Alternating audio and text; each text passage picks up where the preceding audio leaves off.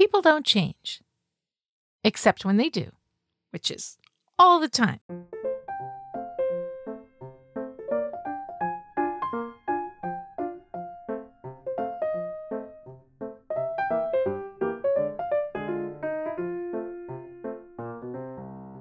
Dear writer, I am trying to learn to be disagreeable. It's super uncomfortable, and I'm very, very bad at it. If you've followed me for any amount of time, I'm sure you've heard me speak of my extremely gaslighty childhood, in which "don't believe your lying eyes" was the rule of the day. If at any time my mother decided the truth was getting in the way of her preferred narrative, she would just change it. Like, for instance, let's say the phone was ringing.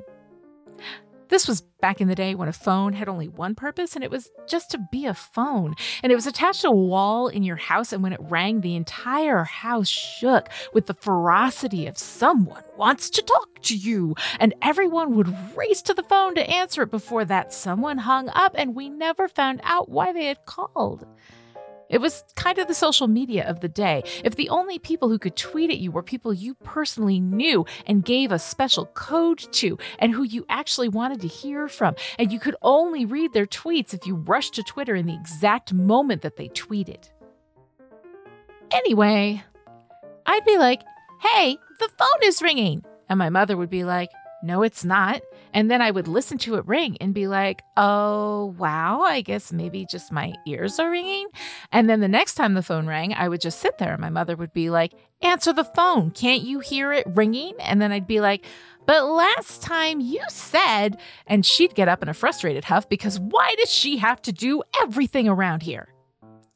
Lather, rinse, repeat that shit. And you end up with a person who is constantly looking to other people and being like, "The phone is ringing, right?" This hesitancy to trust my own judgment until confirmed by someone outside of myself set me up to be a super fun plaything for people who were of the mind to manipulate and control me, which is likely what led me straight into the gaping maw of a sociopath, but let's just whistle past that shit.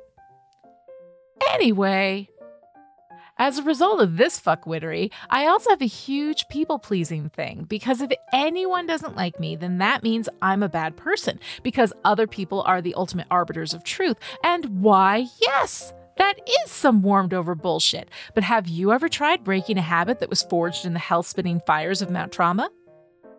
Oh, you have? Sucks, don't it?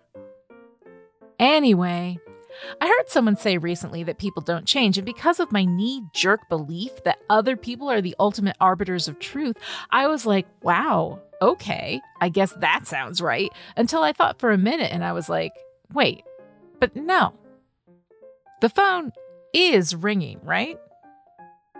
Because people do change. People change all the time.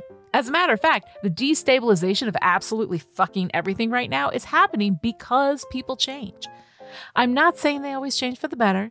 I'm saying they change. And here's how I can prove it. With stories. Have you ever wondered why we are so obsessed with stories?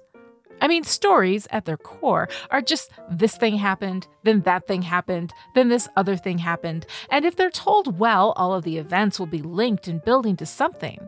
But even if that's the case, and it's a really good story, well, chicken parm is also really good, but we're not all obsessed with chicken parm. So why are we all so obsessed with stories? I'll tell you why. Meaning. Here's the breadcrumb path for you. Stories are a series of events. Narrative is the meaning we assign to those series of events. And the thing that defines that narrative, that meaning that we are all so addicted to, it comes from change. There is no narrative in things that stay the same. It is only through change that we can say, this was the state of things. Now this different situation is the state of things, and here is why. We see change, we aim to understand it, we build a narrative around that change, and we live according to that narrative for as long as we can until a complicated world fucks with how we see things, and we ourselves change in response to that fuckery. Now, the way we change is sometimes that we hold on even tighter to the thing we believed and refuse to let go, even in the face of overwhelming rational evidence that it's bullshit. Or we acknowledge the bullshit, somehow find the courage to release our death grip on the thing that gave us our sense of stability and safety, float around for a while with no real anchor, and get really freaked out and uncomfortable until we see another big thing floating by that we can attach our sense of self to and grab on for dear comfort.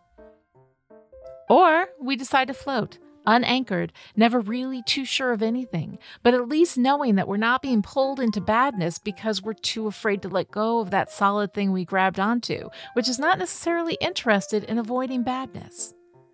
It's all stories.